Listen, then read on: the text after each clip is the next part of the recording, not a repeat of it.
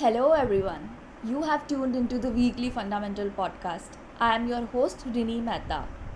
Today guys, first we will look at domestic markets, then global scenario.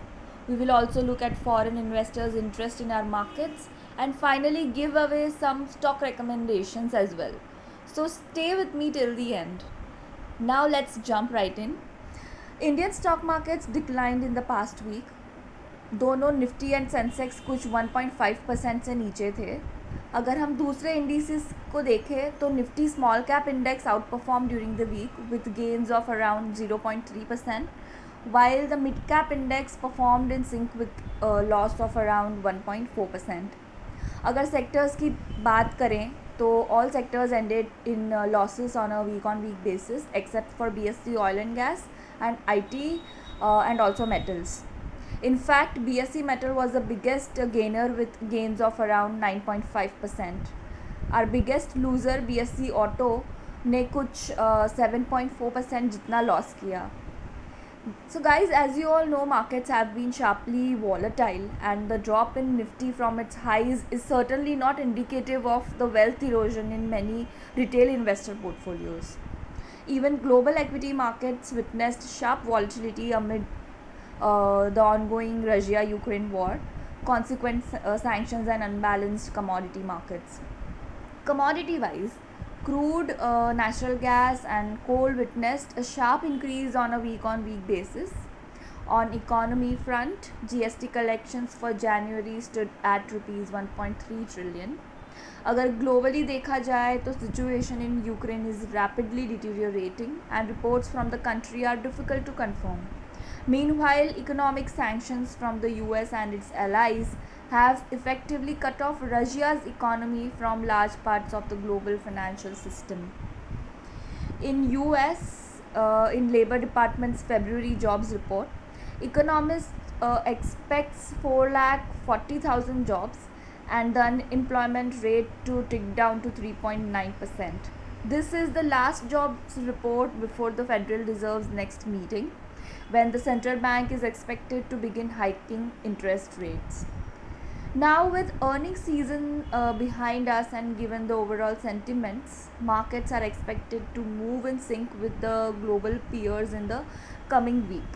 A close eye will be kept on the developments concerning the Russia-Ukraine crisis, and considering the inflation overhang, market participants will also observe movements in energy prices.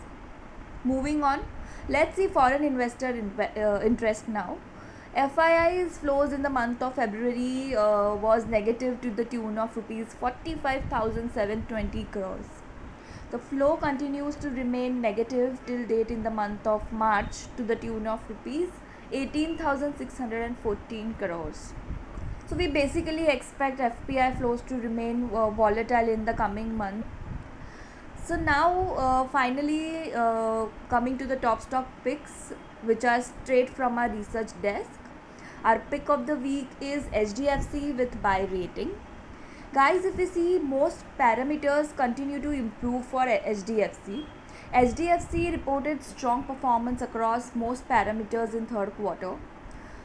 A combination of high momentum in retail business, pickup in high yield non-individual loan book will support core earnings even as funding costs rise. We believe faster rate transmission in this cycle and limited competition in non-individual book will augur well for the company. So we retain buy and revise the fair value to rupees 3,400, up from rupees 3,350 earlier. Another stock that we like is Varun Beverages from FMCG space with target of rupees 1,100. Guys, let me tell you, Varun Beverages has forayed into manufacturing and packaging of PepsiCo's Kurkure Puffcorn, a small step that offers significant potential.